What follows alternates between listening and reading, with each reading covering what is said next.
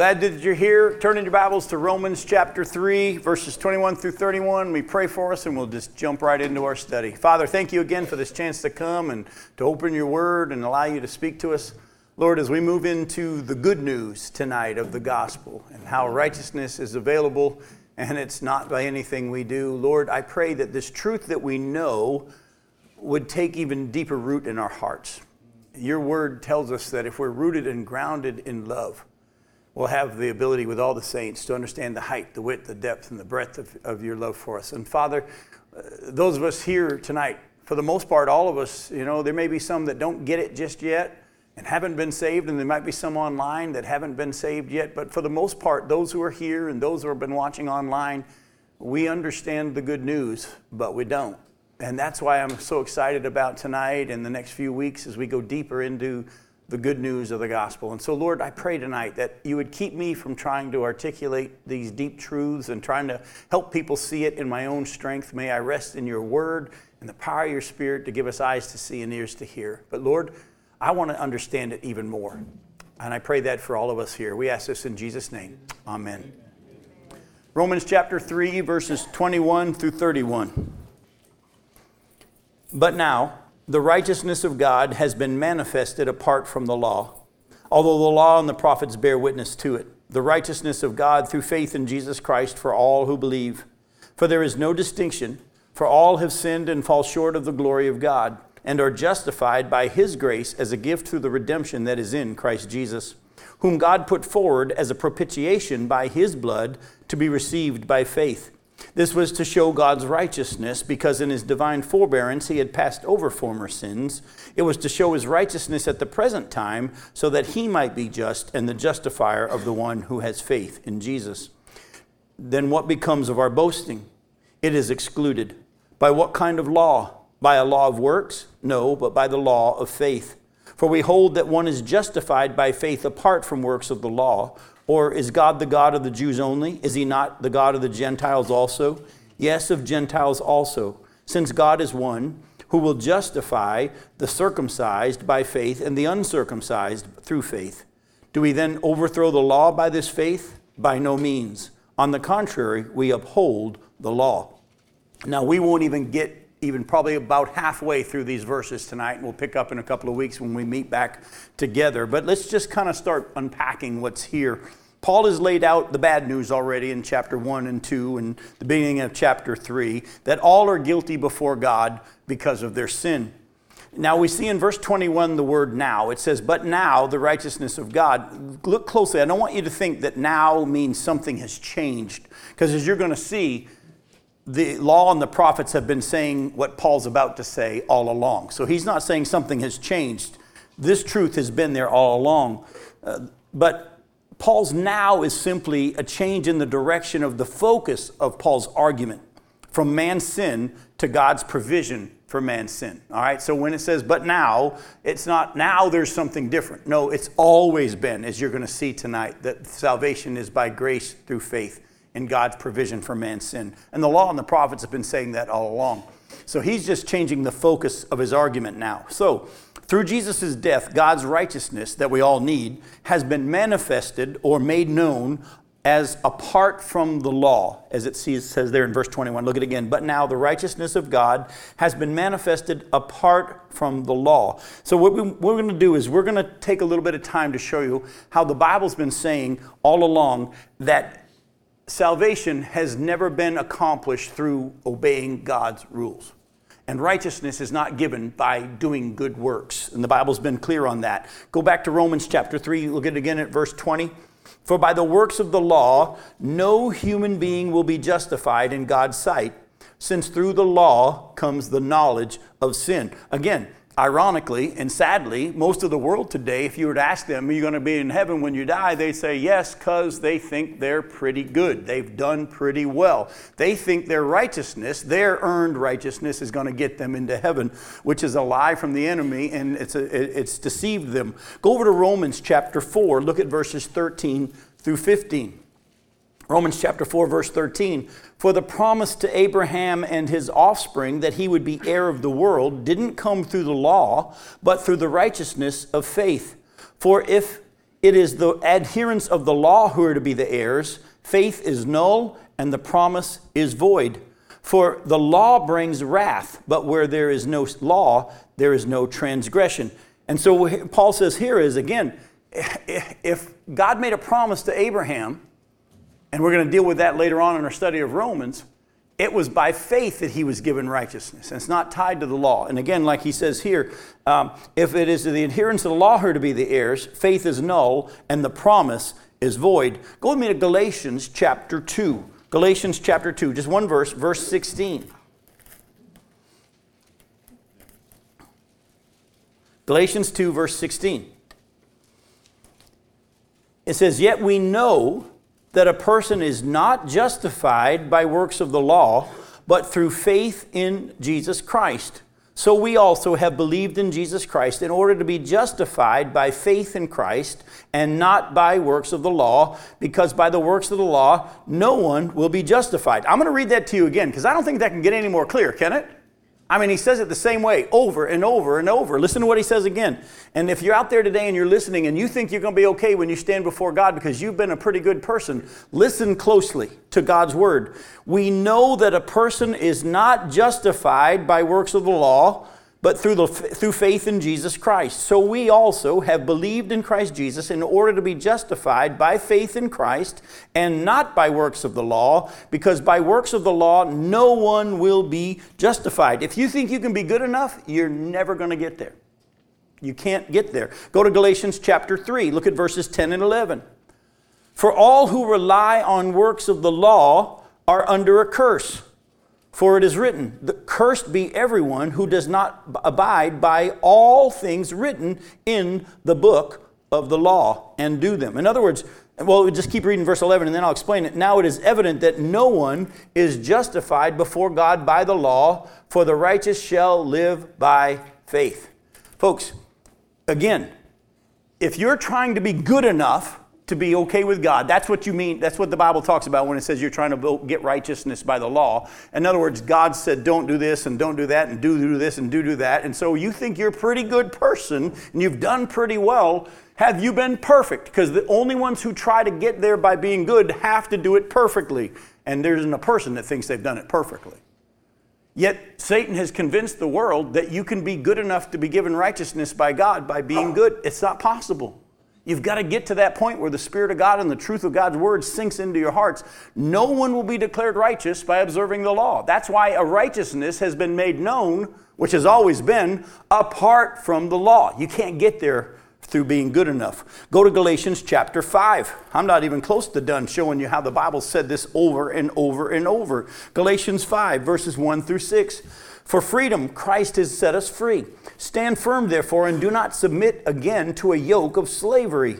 Look, I, Paul, say to you that if you accept circumcision, Christ will be of no advantage to you. I testify again to every man who accepts circumcision that he is obligated to keep the whole law. You are severed from Christ. You who would be justified by the law, you have fallen away from grace.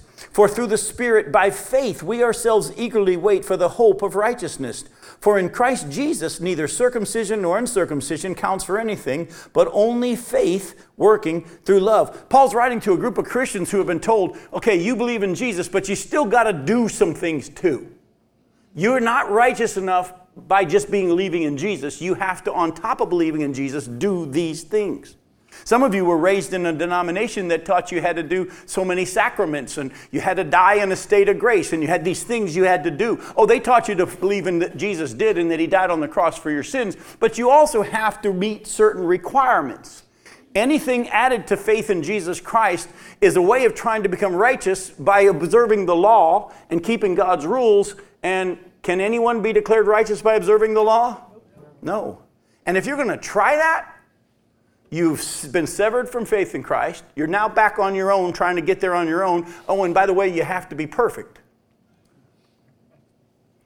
But isn't it sad how much Satan has convinced the world that we can be good enough? Go to Ephesians chapter 2. You're in Galatians, turn over one book to Ephesians 2. We all know verses 8 and 9, but again, I'm just going to let the Scripture and the Word of God just bomb you today with this truth.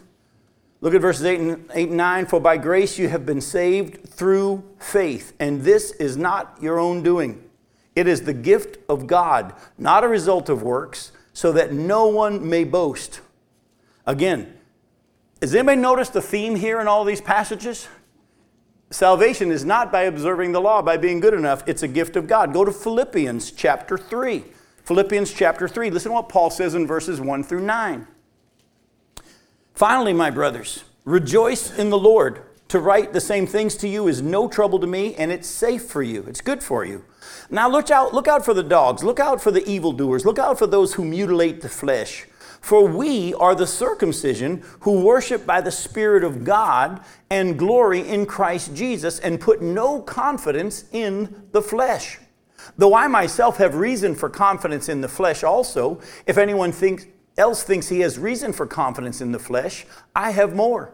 I was circumcised on the 8th day of the people of Israel, of the tribe of Benjamin, a Hebrew of Hebrews. As to the law, I was a Pharisee. As to zeal, I persecuted the church. As to righteousness under the law, I was blameless. But whatever gain I had, I counted as loss for the sake of Christ. Indeed, I count everything as loss because of the surpassing worth of knowing Christ Jesus my Lord. For his sake, I have suffered the loss of all things and count them as rubbish in order that I may gain Christ and be found in him, not having a righteousness of my own that comes from the law, but that which comes through faith in Christ, the righteousness from God that depends on faith.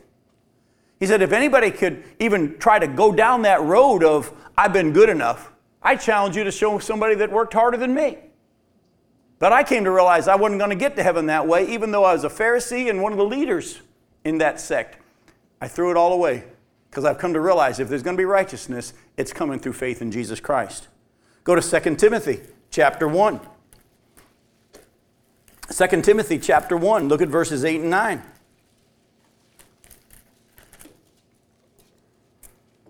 Therefore, do not be ashamed of the testimony about our Lord, nor of me, his prisoner, Paul said, but share in suffering for the gospel by the power of God, who saved us and called us to a holy calling, not because of our works, but because of his own purpose and grace, which he gave us in Christ Jesus before the ages began.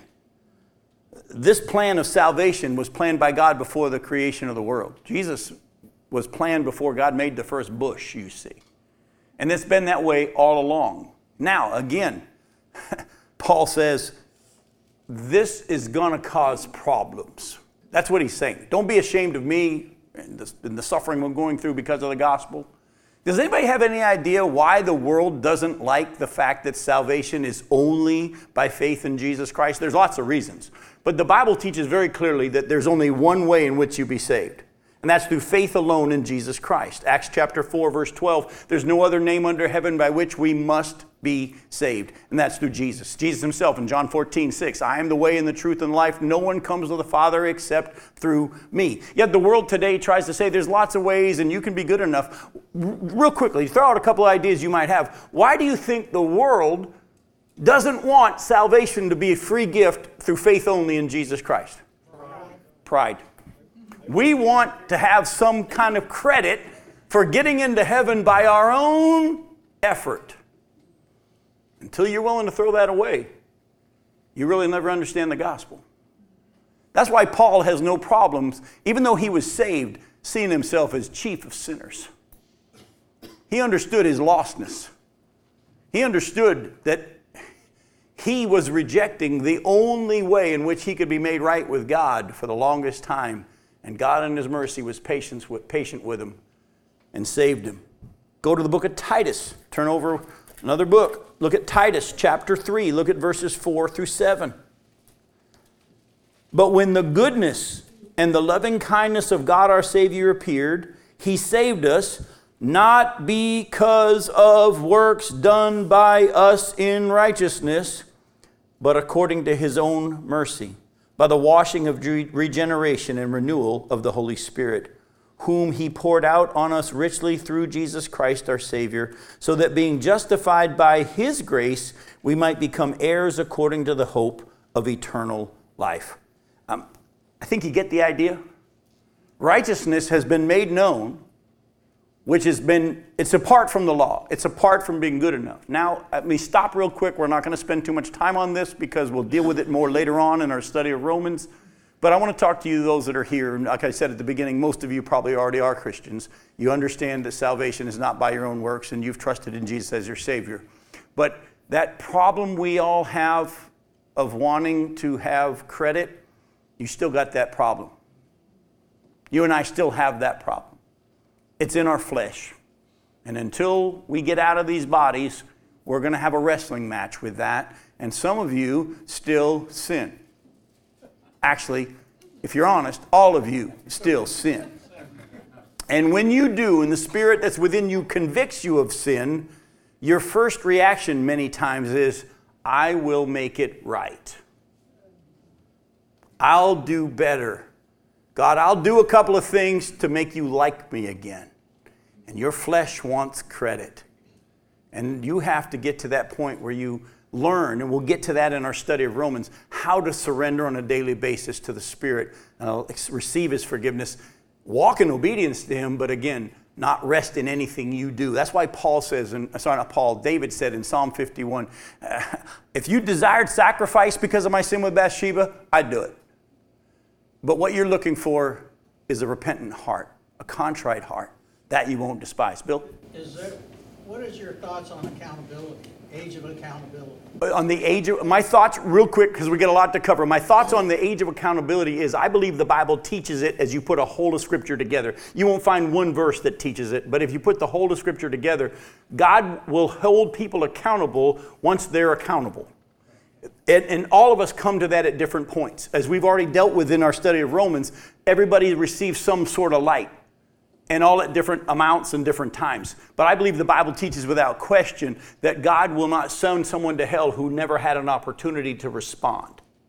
The Bible teaches that children that are born at death, die at birth, they're in heaven. Without question, the Bible teaches that. And so, but there comes a point for each of us where we are accountable because we've had our eyes open to the truth. That's different for everybody. And we can't say it's at 13 or 11 or 10. Don't go there. But is there such a thing? Without question. Without question. A lot of people teach that. Yes. It's a very biblical doctrine. But again, to go into it deeply, and I'd have to show you a bunch of scriptures, it's there. But it's tied to, once God's opened your eyes, you're now accountable. It's not a specific age. Not a specific age. No. Let's stay away from that. Again, that's trying to put man's wisdom into it again. So, righteousness is not received by doing things, but by faith alone in what Jesus Himself has done. Go with me to Hebrews chapter 10. Hebrews chapter 10. I'm going to read to you verses 1 through 23 because we're going to allow some of this truth hopefully to sink in. I'm going to keep from trying to preach this whole passage because we've got so much to cover tonight. But look at Hebrews chapter 10, verses 1 through 23. For since the law has but a shadow of the good things to come instead of the true form of these realities, it can never, by the same sacrifices that are continually offered every year, make perfect those who draw near. Otherwise, would they not have ceased to be offered? Since the worshipers, having once been cleansed, would no longer have any consciousness of their sins. But in these sacrifices, there is a reminder of sins every year, for it is impossible for the blood of bulls and goats to take away sins. Now, consequently, when Christ came into the world, He said, sacrifices and offerings you have not desired, but a body you have prepared for me. In burnt offerings and in sin offerings you have taken no pleasure. Then I said, behold, I have come to do your will, O God, as it is written of me in the scroll of the book. By the way, as you notice in your Bible, those are all quotes from the Old Testament. Now, when He said the above, you have neither desired nor taken pleasure in sacrifices and offerings and burnt offerings and sin offerings. These are offered according to the law.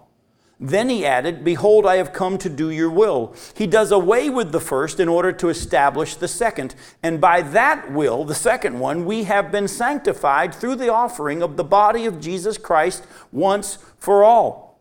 And every priest stands daily at his service, offering repeatedly the same sacrifices, which can never take away sins. But when Christ had offered for all time a single sacrifice for sins, He sat down at the right hand of God, waiting from that time until His enemies should be made a footstool for His feet. For by a single offering he has perfected for all time those who are being sanctified. And the Holy Spirit also bears witness to us. For after saying, this is the covenant that I'll make with them after those days, declares the Lord, I'll put my laws on their hearts and write them on their minds. Then he adds, I'll remember their sins and their lawless deeds no more. Now where there is forgiveness of these, there is no longer any offering for sin. In other words, if Jesus has already paid for all of your sins, what do you think you're going to do to make things a little better? It's been taken care of. We got to let this truth sink in. Therefore, brothers, since we have confidence to enter the holy places by the blood of Jesus, by the new and living way that he opened for us through the curtain, that is, through the flesh, through his flesh, since we have a great priest over the house of God, let us draw near with a true heart and full assurance of faith, with our hearts sprinkled clean from an evil conscience and our bodies washed with pure water. Let us hold fast the confession of our hope without wavering, for he who promised is faithful. So here he's saying, look, all of the law required, the offerings and the sacrifices, these were all required by the law, but Jesus came and said, sacrifices you have not desired. Now this is going to cause a little question that Paul's going to deal with later on in our study tonight, but mainly when we get a little further along in the study of Romans. But, okay, so is the law bad then? We're going to deal with the answer to that question, but the short answer is no, and we'll get to that later on. So, even though the law cannot make us righteous, God's law and the prophets had borne witness to salvation, how salvation being through faith in Jesus all along. Go back to Romans chapter 3. Look again at verses 21 and following. He says, but now, changing my argument, the righteousness of God has been manifested apart from the law, although the law and the prophets bear witness to it. The righteousness of God through faith in Jesus Christ for all who believe, for there is no distinction, for all have sinned and fall short of the glory of God and are justified by his grace as a gift through the redemption that is in Christ Jesus. Now, what I want to show you is that all along, Paul said, the law and the prophets have been pointing to this truth, this manifested thing that's being revealed, that salvation has been by faith alone in Jesus Christ, not by anything we do. All right? That's been there all along. So I'm going to take some time to show you some scriptures that kind of illustrate this, and it's going to cause a question to come up, and I hope it does, because we're going to try to answer it. So go to Romans chapter 1. Look at Romans chapter 1, verses 1 through 4. Paul, a servant of Christ Jesus, called to be an apostle, set apart for the gospel of God, which he promised beforehand through who? Through his prophets in the Holy Scriptures concerning who? His Son, who was descended from David according to the flesh and was declared to be the Son of God in power according to the Spirit of holiness by his resurrection from the dead, Jesus Christ our Lord. So he says, look, I'm going to write to you about this gospel. Oh, and by the way, the prophets told about this gospel beforehand. All along, the prophets have been pointing to. What I'm going to tell you now is not something new. It's something that's been there all along. Folks, let me just say something to you. The true faith of Christianity and faith in Jesus Christ can be traced all the way back to the beginning of time. Islam didn't even start until 600 years after the church began. And all these other religions began at a certain point. Judaism and Christianity are tied together. Unfortunately, the Jews didn't understand that their writings, the law and the prophets, they all were pointing to the truth that has now been revealed to us and those of us who are in the church. But we can't say, well, Christianity started around the time of Jesus coming to the earth. No, Christianity's been there all along. It goes way back to the beginning. That's why back in Genesis chapter 3, verse 15, God himself tells Satan, a seed, a descendant of the woman, is going to defeat you. That's from the beginning. And who was that descendant of the woman that was going to defeat Satan? It's Jesus. Christianity is the only one you can trace back to the beginning of the world, the beginning of time. Go with me to John chapter 5. John chapter 5. Look at verse 39. Jesus is talking to the Jews especially here. Look what he says in John 5:39. He says, you search the scriptures because you think that in them you have eternal life. And it is they that bear witness about me. Again, he's talking to the Jews, especially the Jewish leaders at this time. What scriptures did they have that they're searching? The Old Testament. He goes, you're searching the scriptures because you think that if you can figure out how to have eternal life, how to be good enough, you can have eternal life. These scriptures have been talking about me. The law and the prophets have testified about Jesus and how salvation is but through faith in God's provision for man's sin. We know his name now all along. He was prophesied to be the one who was going to come, a descendant of David and so on, the suffering servant and so on. All along, the scriptures have been talking about this gospel that we talk about. It's not a new thing. It's been there all along. Go to 1 Peter chapter 1. By the way, have you noticed that Paul's writings here in the beginning of Romans are pretty much dealing with all the same questions that are out there today that the world tries to throw out? What about those who have never heard? He dealt with that. They all hear. But what about this? What about that? It all answered in the scriptures. 1 Peter 1, look at verses 10 through 12. Concerning this salvation, the prophets who prophesied about the grace that was to be yours searched and inquired carefully, inquiring what person or time the Spirit of Christ in them was indicating when he predicted the sufferings of Christ and the subsequent glories. It was revealed to them that they were serving not themselves but you in the things that have now been announced to you through those who preach the good news to you by the Holy Spirit sent from heaven, things into which angels long to look. Even the prophets understood that they were being inspired by the Holy Spirit to write about someone and things that were going to be happening in the future, and they wanted to know more. And they were told, wait, not quite for your time period, but the truth has been there all along. Salvation's been by faith in God's provision for your sin. But who is it? He'll be revealed in time. Who is it? He'll be revealed in time. By the way, we shouldn't be okay with that too when it comes to the Antichrist. The Bible says he'll be revealed in time and you don't want to be here when he is. None of your business. All right, go to Matthew chapter 5. Matthew chapter 5. By the way, if you want it to be your business, Rick, that's a problem. I didn't think so. Go to Matthew chapter 5. Look at verses 17 through 18.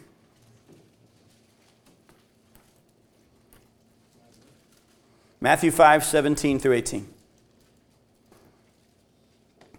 Jesus said, don't think that I've come to abolish the law and the prophets. I haven't come to abolish them, but to fulfill them. Because they've been talking about me. For truly I say to you, until heaven and earth pass away, not an iota, not a dot will pass from the law until all is accomplished. Folks, don't just read the New Testament. Think that we're in the New Testament now? No, it's the whole book. Jesus Christ is the same yesterday, today, and forever, Hebrews 13:8 says. It's all been pointing to him. You've heard me say it again and again. When Jesus rose from the dead, on the Sunday that he rose from the dead, he met with his disciples and he said, all the things, everything written about me in the law and the prophets and the Psalms must be fulfilled. There's still prophecies in the Old Testament that are yet to happen. Promises about Jesus and his second coming that are going to happen. Things we need to understand what's happening on our globe. And we won't be freaked out when we see the latest news and different things. I can't wait to go to Mississippi this coming weekend to talk about prophecy. I'm going to be giving 6 different messages in 3 different places up in Mississippi outside of Tupelo and doing a prophecy conference. And I can't wait to show them that some of the things that are happening on the globe that everybody's going, can you believe that they just did this? Can you believe politicians just made this decision? I'm going to show them, oh, by the way, the Bible wrote this thousands of years ago. It's all right on schedule. Don't be surprised. Everything's happening just as God said it would. This should encourage us, not freak us out. Go to Isaiah 53. I'm going to just give you one Old Testament passage. For the sake of time, I'm not going to go and pull out many that are there, but let me just give you one that shows that the Old Testament, and the prophets especially, as you know, were pointing to Jesus all along. And salvation being by faith in what he accomplished for us. Isaiah 53, verses 1 through 6. Who has believed what he has heard from us? In other words, he's heard it. And to whom has the arm of the Lord been revealed? For whoever this he is, grew up before him like a young plant.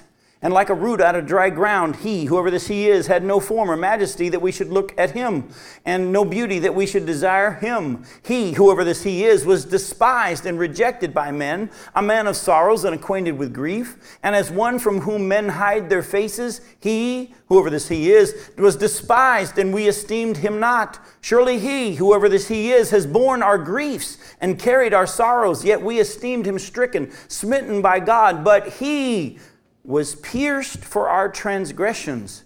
He was crushed for our iniquities. Upon him was the chastisement that brought us peace, and with his wounds we are healed. All we like sheep have gone astray. We have turned away, every one of us, to his own way. And the Lord has laid on him the iniquity of us all. Go to verses 10 through 12 here in Isaiah 53. Yet it was the will of the Lord to crush him. He has put him to grief. And when his soul makes an offering for sin or for guilt, he shall see his offspring. He's going to rise from the dead. He shall prolong his days. The will of the Lord shall prosper in his hand. And out of the anguish of his soul he shall see and be satisfied. And by his knowledge shall the righteous one, my servant, make many to be accounted righteous. And he shall bear their iniquities. Did you catch that? That's the gospel. That's the good news that Paul's been preaching. It's not something new. It's been there all along. There's this individual that was going to come on the scene, and he was going to, according to the other prophecies, be a descendant of David. And he was going to come and die and be put to death by God for all of our sin. But if you have faith in him, you'll be declared righteous. You'll be declared righteous. There's the gospel in the Old Testament. There's many other places. Let me take you to one more in the New Testament that talks about this truth. Go to Galatians 3, verses 15 through 22. Galatians chapter 3, verses 15 through 22.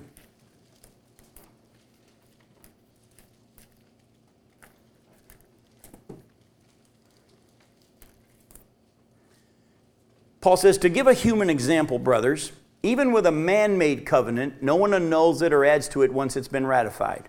Now the promises were made to Abraham and to his offspring. Notice it's singular. It does not say and to offsprings, referring to many, but referring to one, and to your offspring, who is Christ. Well, this is what I mean, Paul said.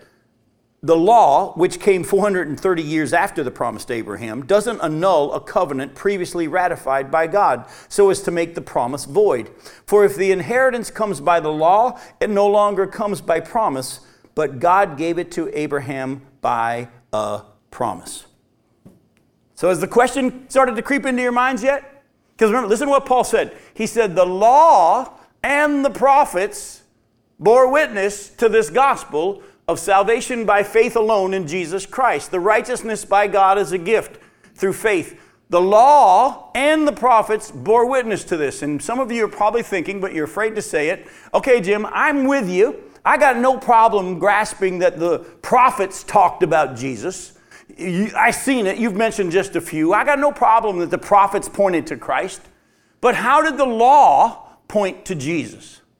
How did the law point to Christ? Well, we don't have time to get into the depth of it. I mean, what were all the sacrifices? Who were they pointing to? It was pointing to Jesus, as the Hebrew writers already pointed out. But the law was also doing something else that a lot of you might not have caught, that the Bible's going to show us, which was also pointing us to Christ. What the law was doing, I hear it over here being whispered, it shows us our need of a Savior because of our inability to keep the law. Remember, through the law we become what? Conscious of sin. And if we are sinners, we need a Savior. Go to Romans chapter 7. Romans chapter 7, look at verses 7 through 13. As we saw in the book of Hebrews, the Hebrew writer pointed out that all these law-required sacrifices were all pointing to the ultimate sacrifice, which is Jesus, the ultimate Lamb of God, which is Jesus. But there's more to it. Romans chapter 7, look at verses 7 through 13. What then shall we say? That the law is sin? By no means. Yet if it had not been for the law, I would not have known sin. For I would not have known what it is to covet if the law had not said, you shall not covet. But sin, seizing an opportunity through the commandment, produced in me all kinds of covetousness. By the way, Bill, this is one of those passages that tie to the big conversation about age of accountability. For apart from the law, sin lies dead. I was once alive apart from the law, but when the commandment came, sin came alive and I died. The very commandment that promised life proved to be death to me, For sin, seizing an opportunity through the commandment, deceived me, and through it killed me. So the law is holy, and the commandment is holy and righteous and good. Now, did that which is good then bring death to me? By no means. It was sin producing death in me through what is good, in order that sin might be shown to be sin, and through the commandment might become sinful beyond measure. So these babies that die, they still have sin problem. It's passed on to all of us. But if they've never been brought to that point of understanding and accountability, they're not accountable. But once we have had our eyes open to the truth, and the Bible says all are without excuse, because God has revealed it, and there comes a point where once we've had our eyes open, and we'll be judged each according to how much light we've received, once we've had our eyes open to our sin and our need of a Savior, we're accountable now to that information. So all these people out there in the world that think, I'll be good enough, deep down, you know you're not good enough. Deep down, you know you can't do it. You may try to convince yourself. It's kind of like when the doctor asked me how much I weigh. Oh, about. And it's usually a little bit lower than what the actual weight is. Have you ever been there? Yep. You convince yourself that it's really, well, what you're really saying is that's where I hope to be in the next couple of days. I'll get there in a couple of, good luck. We got a sin problem. And the law just reveals that problem. By the way, are there commandments in the New Testament for believers? Yeah. Be holy for I'm holy. By the way, good luck with that. I want you to understand what I'm saying. That's one thing God opened my eyes to. Just like the law showed me I couldn't be holy enough to get righteous before God, these commandments of God as a Christian that I'm to do, they kind of serve the same purpose. They drive me to Jesus. I've already been saved, but now I want His power to be manifest within me. And when I try and be good enough on my own, even though I'm saved, I can't do it. And the commandment drives me to Jesus. And hopefully you all, over time, learn how to daily say, I can't do it. But you said you would, and I believe you will. And I'm going to walk in obedience to you by your power and by your grace. And when I have victory over sin, I'll know it wasn't me. But if you think, man, I've had a pretty good week, you've already deceived yourself. You think you've done something. No. Paul then goes on and says that even though all have sinned and fall short of God's glory, the good news is that we can be justified by God's grace as a gift through the redemption that's in Christ Jesus. In the time we have left, I want to unpack just a few of those words. We're going to unpack, go back to Romans chapter 3 again. Look at verse 20. We'll start in verse 22. The righteousness of God through faith in Jesus Christ for all who believe, for there's no distinction. For all have sinned and fall short of the glory of God, and are justified by His grace as a gift through the redemption that is in Christ Jesus. All right? That's as far as we're going to get tonight. Because what I want to do is I want to unpack some of these words. We're going to unpack three of them. The word justified, the term gift of grace, and the term redemption. All right? Those three words that we're going to try to deal with in the time we have left. And I hope that as you really look at these, some of the truth of what's happened through Christ in you and in all of us who have trusted Him as our Savior, that truth really starts to sink in. The first one we're going to look at is justified. Again, look again at verse 24. And not only have all sinned, we're justified by His grace as a gift through the redemption that's in Christ Jesus. This word justified means to declare righteous. You are declared righteous by God by our faith in Jesus' righteousness and His provision for our sin. It's kind of like a judge saying you've been declared free. You've been declared righteous. You're not accountable for anything you've done. You're set free. You're not guilty. It's a declaring thing that comes from someone above us who has the authority and the power to declare us so. That's what it means. We all hopefully can quote. If not, let me just have you write it down and look at it later on. 2 Corinthians 5:21.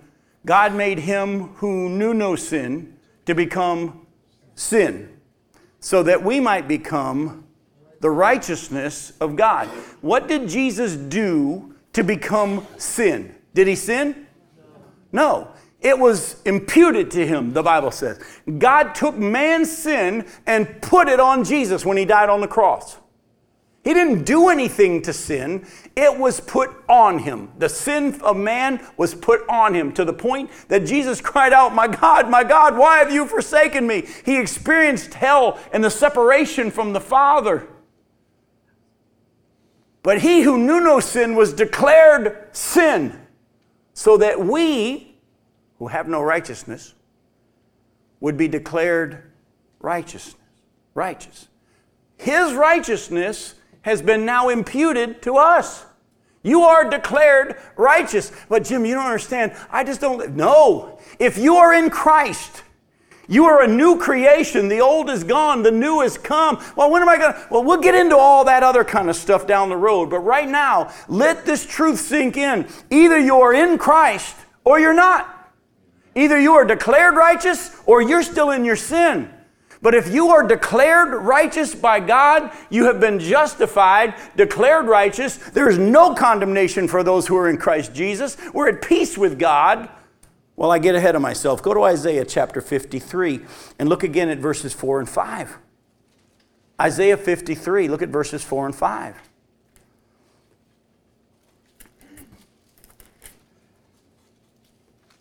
Surely he has borne our griefs and carried our sorrows, yet we esteemed him stricken, smitten by God, and afflicted. But he was pierced for our transgressions, he was crushed for our iniquities. Upon him was the chastisement that brought us what? Peace, and with his wounds we are healed. Now stick with me. For too long, too many people have tried to take this verse and say that because Jesus died, you won't be sick anymore. That's not what it's saying, and I can show you from Scripture, not just here, but the context is what we're healed and declared righteous. Our sin problem is what's been healed, what's been cured. Go with me to 1 Peter chapter 2. Look at verse 24. Here we see Peter clarify this for us and make it very, very clear. The Bible's very, very clear that if we're in Christ, that doesn't mean we won't be sick. We won't have suffering. Paul had some kind of an ailment that the Lord wouldn't take away. Go to 1 Peter chapter 2, look at verse 24.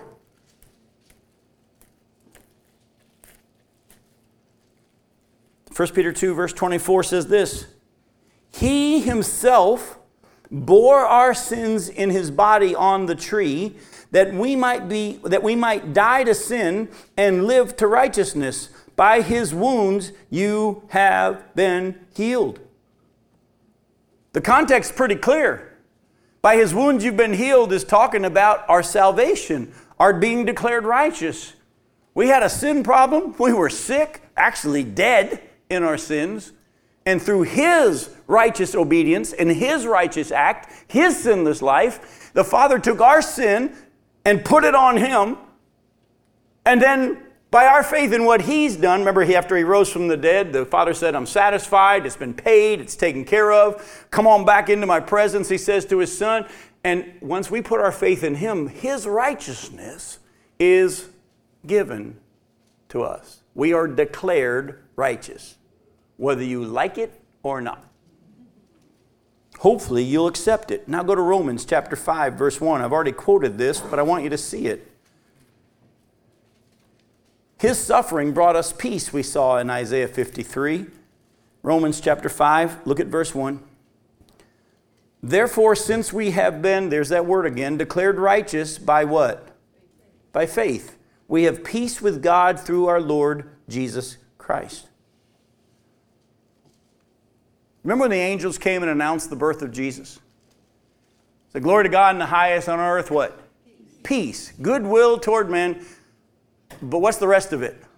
On whom his favor rests. Who does this favor rest on? It's available to everyone. Jesus died for the whole world, but his peace is only given to those whom believe, who put their faith in Jesus Christ. But if you put your faith in Jesus Christ, if you're not resting in anything else, you're declared righteous.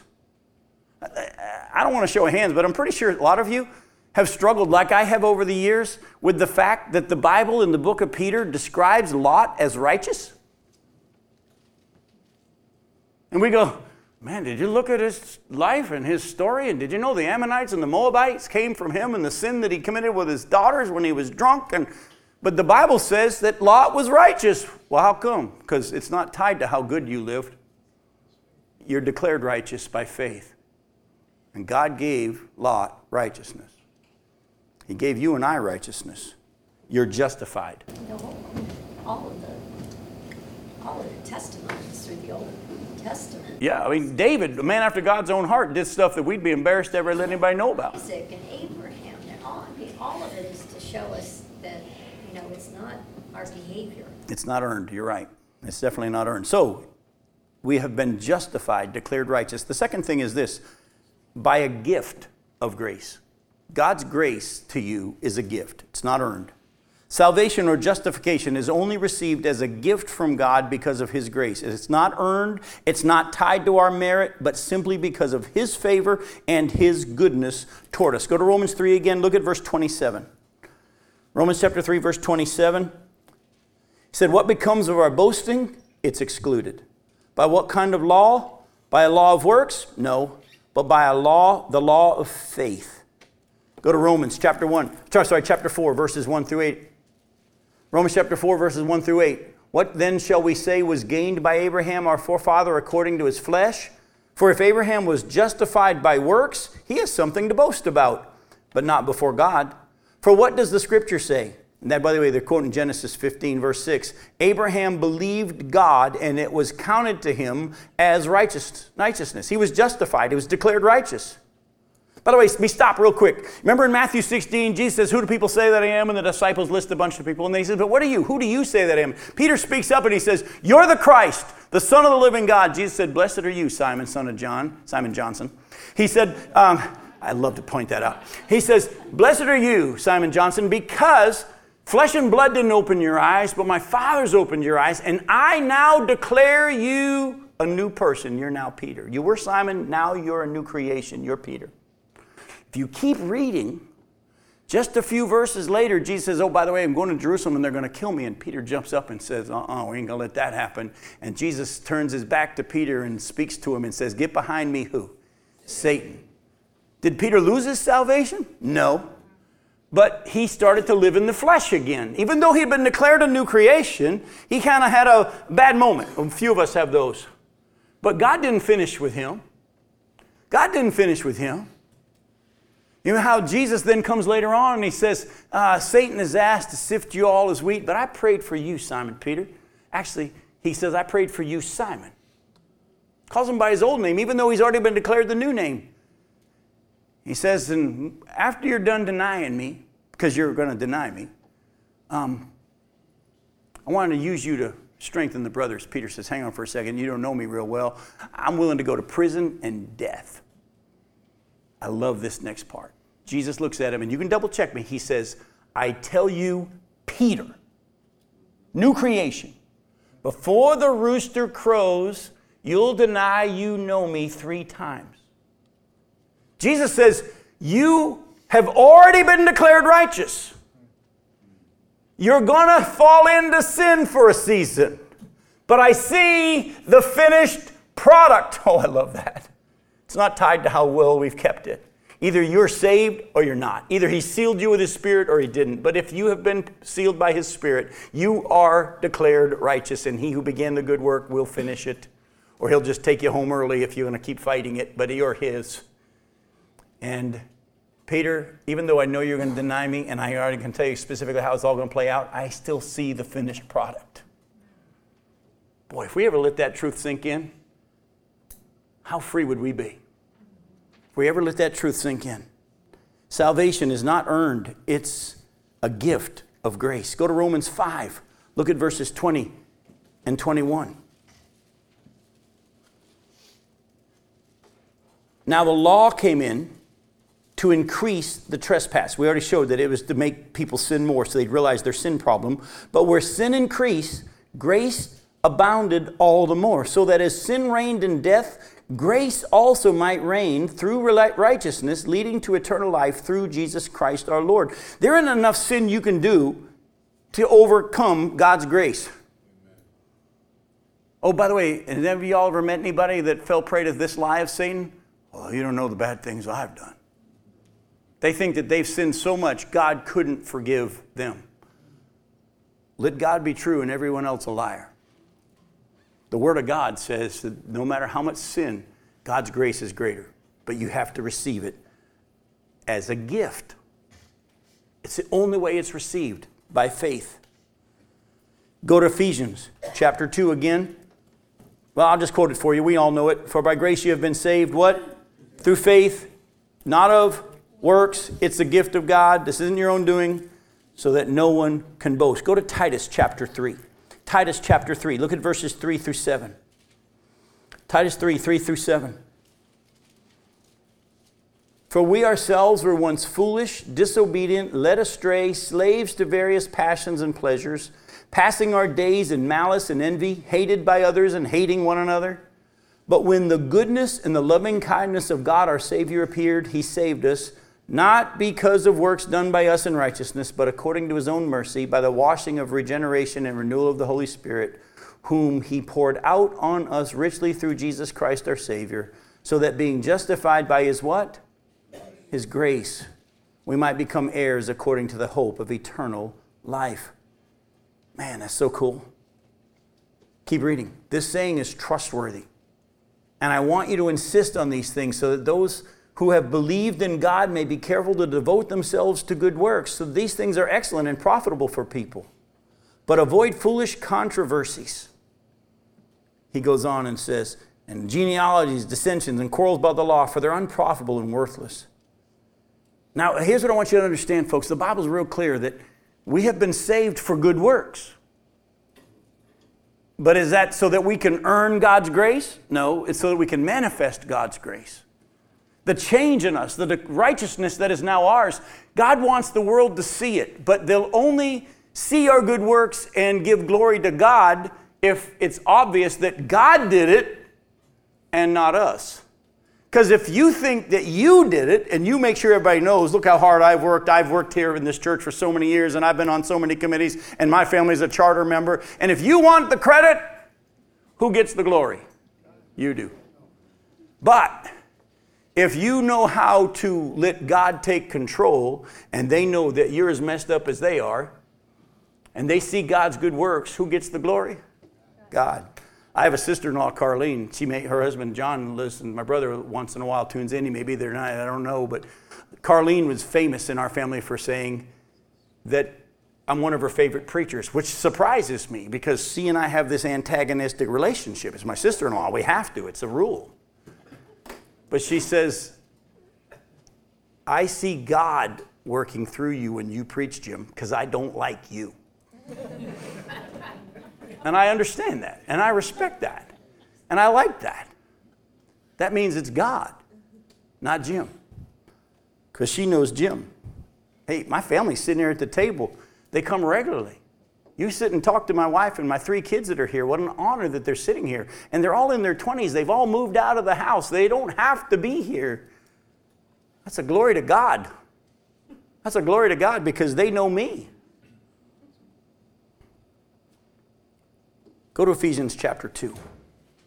Ephesians chapter 2, look at verses 1 through 7. Do your good deeds before men, Jesus said, so they may glorify your Father who's in heaven. Ephesians 2, verses 1 through 7. And you were dead in the trespasses and sins in which you once walked, following the course of this world, following the prince of the power of the air, the spirit that is now at work in the sons of disobedience, among those whom we all once lived in the passions of our flesh, carrying out the desires of the body and the mind, and were by nature children of wrath like the rest of mankind. But God, being rich in mercy because of the great love with which He has loved us, even when we were dead in our trespasses, made us alive together with Christ, and by grace you have been saved. And He raised us up with Him and has seated us with Him in the heavenly places, so that in the coming ages He might show the immeasurable riches of His grace in kindness toward us in Christ Jesus.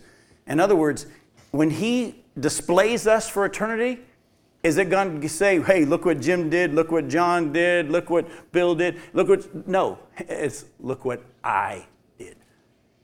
Look what I did. Now, this is why some will not get into heaven who think they earned it. You know pretty well, if you don't, look at it later on, Matthew 7:21 through 23. Jesus says very clearly, not everyone who says to me, Lord, Lord, will enter the kingdom of heaven, but only those who do the will of my Father. In that day, many will say to me, Lord, Lord, didn't we prophesy in your name, and in your name cast out demons? And I will say to them, Jesus says, depart from me, I never knew you. Hang on for a second. When I stand before God, and if he were to even say to me, which he won't, thank God, Jim, you're not in, my first reaction would not be, but I did these things. It would be, but I put my faith in your son. I put all my eggs in one basket, like your word said. That's why he'll never say it to me, because my faith is in Jesus. But these people, their quick reaction was, wait a minute, I did stuff. And I did it for you. Folks, if you think that what you've done is going to earn you points to get you into heaven, you're not saved. Because you're saved by faith alone in Jesus Christ. It's a gift. By the way, when you get your wages, remember the wages of sin is death, but the free gift of God is salvation. When you get your wages, it's what you were earned. Salvation is not earned. It's not wages. It's a gift. Well, Jesus said, only those who do the will of my Father who's in heaven. Really? I'm glad you caught that. If you look at this later on and look at John chapter 6, verses 28 and 29, the Jews come to Jesus and they say, what must we do to be doing the works of God? What does God want us to do? And Jesus' answer is very simple. He says, the work of God is this, believe in the one that he has sent. So when Jesus said, not everybody says to me, Lord, Lord, will enter the kingdom of heaven, but only him who does the will of my Father, what he's saying is, you put your faith in me. That's what gets you in. Not whether you preach in my name or cast out demons. By the way, could Judas cast out demons? Remember, he sent them all out 2 by 2 to go do all these things. And yeah, of course Judas could. Is Judas in heaven? No, the Bible's clear he's not. So don't put any confidence in how good you've been or what you do. It's all by grace. It's a gift of grace. Now, the last word we're going to look at in the time we have left, and we're going to hit it fast, is actually, I'm not going to do that. I don't want to rush on redemption. We'll come back next time. In 2 weeks, we'll deal with the word redemption. It's a wonderful picture of the slave trade and the slave being set free and purchased and redeemed. And I want to pull a lot of depth out of that, and I don't want to rush redemption. So when we come back in 2 weeks, we'll deal with the word redemption, and we'll get into the big word that a lot of us have heard and don't know what it means, propitiation. We'll get into propitiation in 2 weeks. I love you. Thanks for coming. We'll see you then.